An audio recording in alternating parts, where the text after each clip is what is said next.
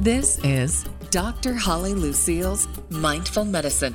Here's Dr. Holly Lucille. Hello, mindful listeners. Oh, my dear. Thanks so much again for spending part of your day with us. And how are you doing? You know, it's an interesting question these days. I see it posted sometimes on social media.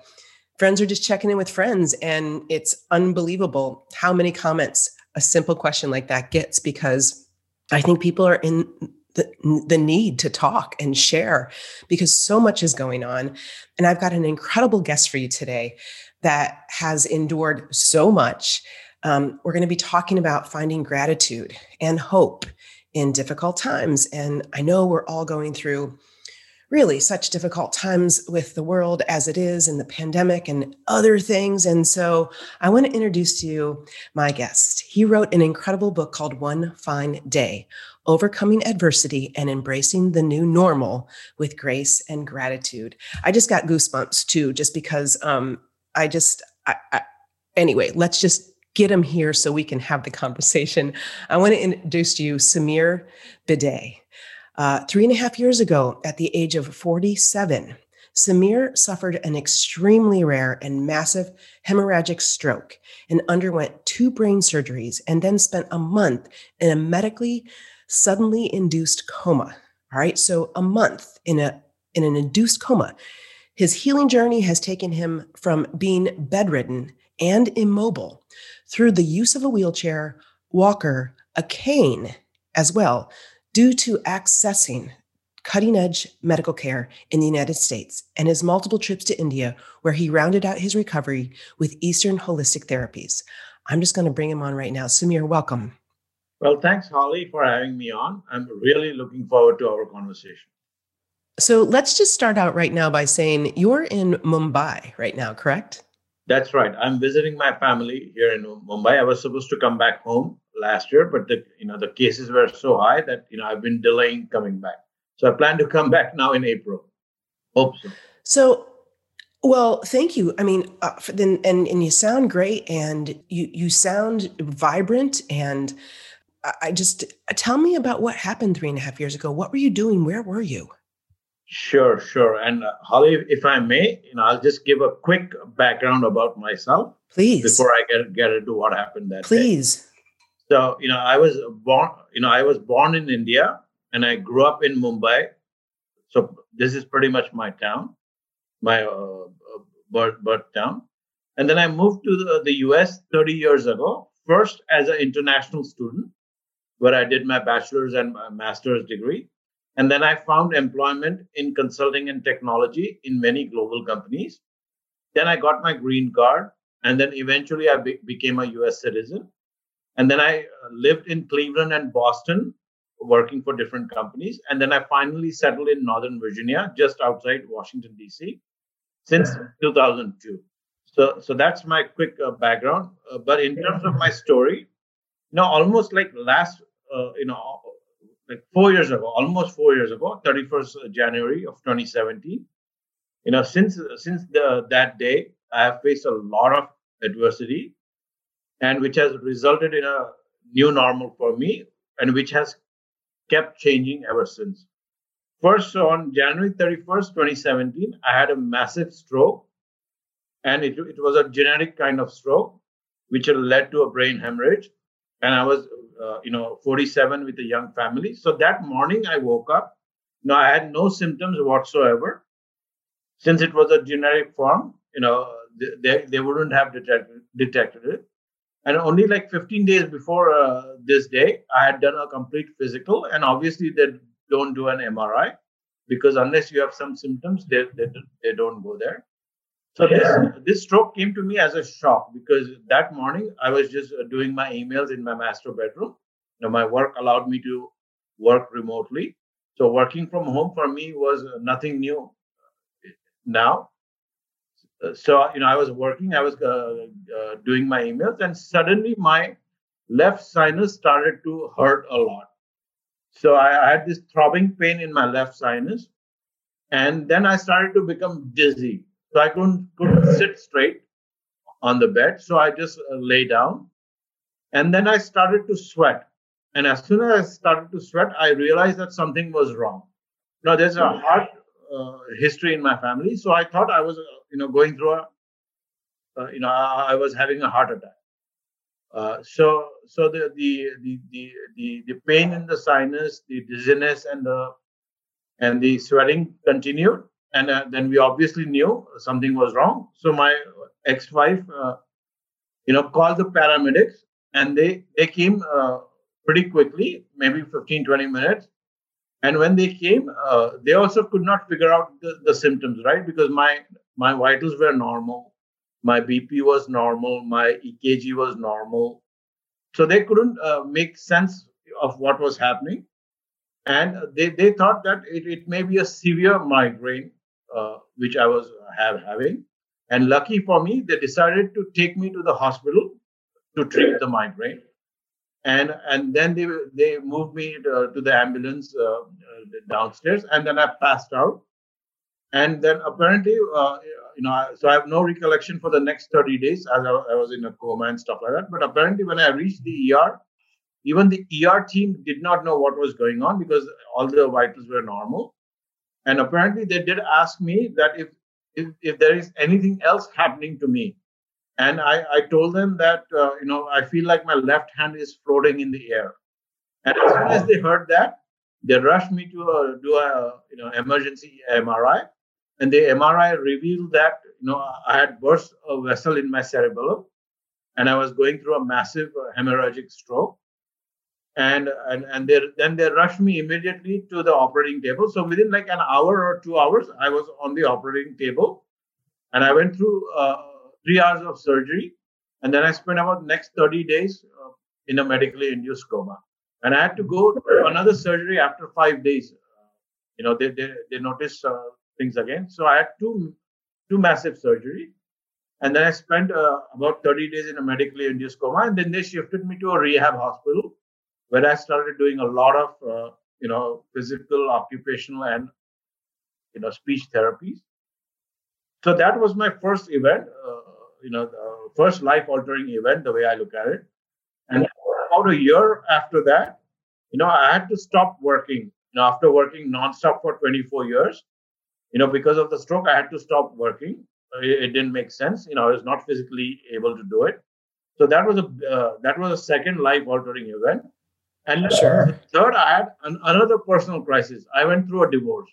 So these, so these three, struck me, and my entire life came crashing down. So I felt like a rug had been pulled out from under me.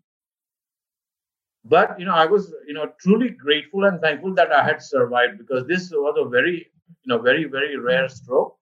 So it's like only 1,700 people in the US get this kind of stroke, and many die. Some survive. So I'm very lucky to be in that survivor group. So, wow. And I mean, thank you so much for sharing. This is amazing. And when you say trauma and tragedy, I mean, certainly having an incredible, surviving an incredibly traumatic stroke, and then the loss of work. What did you do from a vocational perspective? May I ask? Sure. So I used to be in technology consulting before my stroke. So I did a lot of consulting with a lot of global companies. I used to travel a lot, and so on and so forth. All right. So loss of work, and then a divorce. And you had mentioned before you had a young family, so kids were involved in, and those three things. But you say when you went to write your book, the old axiom of, well, the only thing that stays the same is change. Right. So these adversities, I was at the lowest point in my life in 2018. So Holly, the way I look at it, 2017 changed me with the stroke. 2018 with the two experiences, I was at the lowest point. It kind of broke me. And then 2019, my eyes opened, in terms of, what the heck am I going to do with my life, right? So I had this calling, right, to do something about my life and help others, going through similar experiences, because I had done so much, in my recovery. So 2019, it dawned on me that I have to do something, and I wanted to share back with the society in some shape or form. So I decided to write my memoir, One Fine Day, and with the hope that it will help some people find comfort, some information, and some inspiration in facing your adversities. So you may think, right, how I was supposed to write, right? With my health condition, I couldn't sit in front of a computer for more than 10 minutes at a stretch. I could only type by one hand because my left side was paralyzed. And plus, I was not a professional writer, right? So, but my calling was very strong. I call it my calling. And, Sure. so I found a way, right? So I got a ghostwriter back in Pittsburgh. And so the way we wrote this was, I made some notes. I shared those notes and some initial, chapter outline with the ghostwriter. Then he added, deleted to it. Then he sent me back. Then I further, did some addition and deletion, and then he would fine tune it further. So this way we accomplished. We wrote about 11 chapters in about a year. And then what this helped me do, Holly, is that it avoided me spending a lot of time on the computer. Now I could review his notes, review his work, and stuff like that. But I didn't have to spend hours on the computer myself. So I call myself an accidental author, Holly. I had no intention of writing anything till 2019. From accident to author. I love it. And I want to get in because, one of the reasons I wanted you on this show is because, as I said at the top of the show, right, hey, mindful listeners, how are you doing? And I think it's such an important question these days because people are struggling in ways that they never have before. And obviously, when your life came crashing down on you, you started to struggle in ways that you had never had before. But through this book and through your process, you built resilience and positivity and exploring the unexpected benefits of life-altering situations, which we're all in right now. So I just want people to listen to your story and for you to share what these points were for you, how, to face, this adversity and create this new normal and adapt to it. And not only adapt to it, Samir, you sound like you're thriving in it as well. Right. Thank you. Yes. I'm trying to. Yes, absolutely. So, so Holly, when I started writing the book, I was writing the book, again, going back to what One Fine Day means. One fine day means that anything can and will happen. Life changes will happen to you. And those could be anything, big or small, professional or personal. And you have to accept what is happening to you, number one. And then you have to embrace whatever new normal it is with grace and gratitude, and which I've tried to do over the last 4 years. And so when I started writing the book, I was writing for, different life changes one will face, good and bad. So it's not just about bad life changes. So, I was writing about good and bad life changes. Never in a million years, I thought that the pandemic would create such a new normal for the entire world. So my message from my book, intended to be for the various life changes one faces, are much more applicable now in this post-pandemic, new normal created for the entire world. So there are different themes in my book, right? I talk about building resilience, and that's something I found is that that to face adversities, you have to build resilience, and my honest conclusion is, you're born with some of this resilience. It's built into you. It's genetic. But the important point is that, it's not fixed, right? You're born with it. It's like a muscle. You can definitely build it up. So you're born with some of it, but you can definitely learn more and develop, strength or resilience. And one thing I've discovered is that, strength or resilience is something you don't fully know that you have until you need it. And to me, everything starts with acceptance, building resilience. Before that, you have to accept, that's why I have this motif in my book. It is what it is. No matter what you're facing, you have to accept what is going on, not what you think you want to have.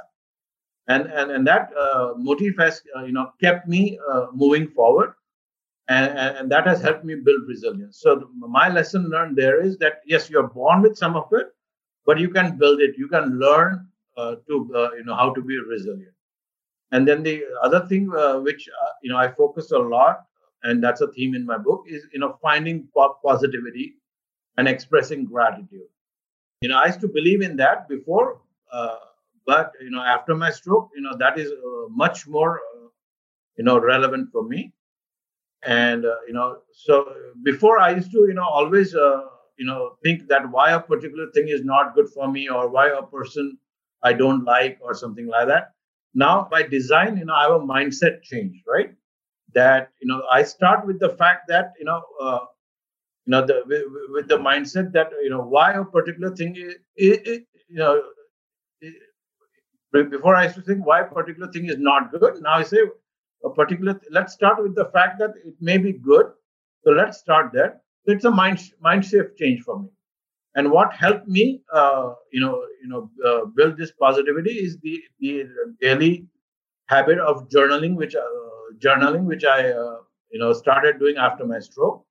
And basically, I was a big to-do person before, but then I started doing journaling after my stroke. And basically, I was documenting a lot of the feelings, I faced during that day. And at the end of the day, I would also write 3 things that I was proud and thankful for that day. So that helped me a lot in developing positivity in everything I do. And so that has driven me, and definitely being positive. It helps you express more gratitude. And not that I was an asshole before, but it has definitely helped me do more of that because of my stroke. So that was my second theme in the book. And then the other thing which I talk about in the book is no matter what one is facing, there are always some unexpected benefits. So let me explain what I mean by that. So for me, before my stroke, I hardly used to cook, and now because of the situation in my life, I started to cook a little bit by myself. And I never used to cook before. And then before my stroke, I struggled, like many do, with getting a regular and consistent workout. But after the stroke, I had to work out because that was needed for my body and mind. And then the third thing, Holly, which, it was kind of not expected. Again, an unexpected benefit is that I got into habit of reading more books. Reading in my world means listening to audiobooks. So before my stroke, I barely used to read a book, like maybe one book in 2 years or whatever. But now, because of my condition, I got into the habit of listening to, reading more books, listening to audiobooks. Probably I do like one book in 2 months. So those are some of the unexpected benefits, which everybody will find them. You just have to explore them, and that's my point in the book. And then the other thing I cover in the book is the art of the possible, right? Finding possibilities. So Samir, if you don't hang on, so I just want to review for the listeners. I mean, because there's so many points here, and you mentioned that awareness is the first step. So it is what it is. You had a stroke, you lost work, you lost your wife, you got a divorce, and through that though, building resilience, and you found that you were able to build that resilience because you had to. I mean, it's there for you. So encouragement to the folks and to the listeners is that it's there. It's a human almost quality. I think we can tap into that when we need it. And then you also mentioned being able to find positivity, and doing that by journaling and expressing gratitude. And it sounds like not only gratitude for the things that you have, but gratitude for the things that you are proud of, that you gratitude for yourself, which I think is amazing. And then, as you said, the unexpected benefits that you never worked out before, and all of a sudden you are aware of your body and how important physical movement is, especially when you're healing from something so devastating. So I wanted to interrupt and just kind of like review these points, because I don't want anything to be missed in your lovely book, One Fine Day. Yeah, no, well put, Holly. no wonder you're a hostess of a podcast. Hey, I try my best. Yeah. And so the other thing, I was talking about is, finding possibilities, right? The art of the possible, as we say in business. Now, my overall philosophy over the last 4 years, while trying different treatments and therapies and things to help me face my adversities, my overall philosophy with my caregivers was, if something is not going to kill me, let's try it. And when in doubt, try it. And that's the message for in my book as well. Is that you have to try everything. It may or may not work, but you have to try everything. So, for example, right, I did obviously I did a lot of heavy duty Western medicine and care, in terms of physical therapies and occupational therapies and cutting edge medical technology and all that. But I also supplemented that with holistic Eastern medicine and care. I did things like yoga and meditation and acupuncture and energy healing and all that. And I also did like music therapy. So I think that's the point in the book I'm making, is that you have to find different things. And again, it may or may not work, but you have to try different things. So I've done a lot of these things, and one of the things I can tell your listeners is no matter what these things are, how long to do these things, whether it's yoga, whether it's meditation, whether it's doing biofeedback or whatever. Now, obviously, you'll consult professionals, but basically, the holistic, my experience has that people can tell you, whatever, that you should do yoga for so much time, or you should do meditation for so much time, and so on and so forth. But my experience tells me that no matter what one says, you just take that as an input, and then in the end, you do what only you can do, and you're the best judge of that. And one thing about yoga and meditation and stuff like that is that you can definitely learn a lot. There are lots of tutorials online and YouTube videos and teachers online. But the best thing about these things is that you don't require any gym membership. You don't require any training equipment. You can do all these things in the comfort of your home and in the privacy of your homes. That's right. And of course, most of us are kind of sequestered and stuck in our homes right now. So being able to be nimble and self-sufficient inside is something that is definitely needed and inspiring that you found that. Absolutely. And the other thing which I talk about in the book, again, it's a kind of a theme in the book, is discovering balance in everything you do, right? And especially I kind of achieve the balance between, doing cutting edge Western medicine and Eastern medicine. And I'm a believer, and based on my experience, just as, we are very dependent on Western medicine and technology, there's the other camp, where they only use alternate medicine and practices, and they shun medical innovations and technology. So my point in the book is that you need both. You need both to have the best chance to heal your mind, body, and spirit. And to me, Eastern medicine is not the answer to all the ills, as many folks believe, nor is Western medicine and technology. And no one system is better. You need both, and they complement each other very well. And I'm a living proof. So let me give you an example, right? So I was taking Prozac, after my stroke. The doctors advised me to take Prozac. So I was taking Prozac. So I supplemented that with meditation, and that was a new thing for me, doing meditation. And obviously, I did a lot of physical and occupational rehab, and then I supplemented that with a lot of yoga techniques, especially breathing techniques and stuff like that. And because of the stroke, I had a lot of dizziness and headache. I still do, and the doctors gave me nerve shots to my temple. But I also tried different therapies. So I started using CBD oils and some yoga techniques to see if that helps with my dizziness or headache. So achieving that balance is very important. No one system is perfect. And again, with with the yoga, being from India, people thought that I may be, well versed in yoga, but I was not. I had completely shunned that before.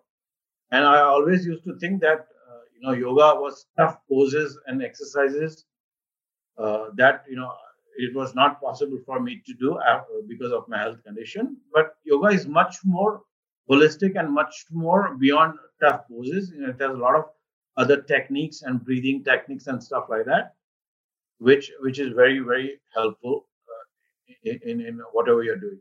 And again, you don't need to have a medical crisis like me. I think this is something you do on a day-to-day basis, and it helps you with overall, peace of mind and a state of well-being. And in meditation, I practice a lot of mindfulness meditation. Again, mindfulness is being aware of what you are sensing and feeling at any given moment. So I practiced that during meditation, but I also found that mindfulness is not just when you sit down and meditate. That's something you practice throughout the day. You are in a position to practice what's going on throughout the day and offer no judgment, without any judgments. That's the key. And again, as you may know, meditation is not easy, right? I found it very, very hard. Still find it hard, but what was a breakthrough for me was when my yoga teacher told me that if other thoughts come to your mind while you're meditating, it's perfectly okay. Because I used to get really mad, why these thoughts are coming and so on and so forth. But he said it's perfectly okay as long as you don't dwell on them and redirect your attention to your breathing. That will work. So that was a breakthrough for me, because all these thoughts came to my mind, and they will for everybody. But as long as you refocus your attention on your breathing, that is the key for meditation. So, and before your tragedies, did you think much about meditation? So again, before my adversities, I had never done yoga. I had never done meditation.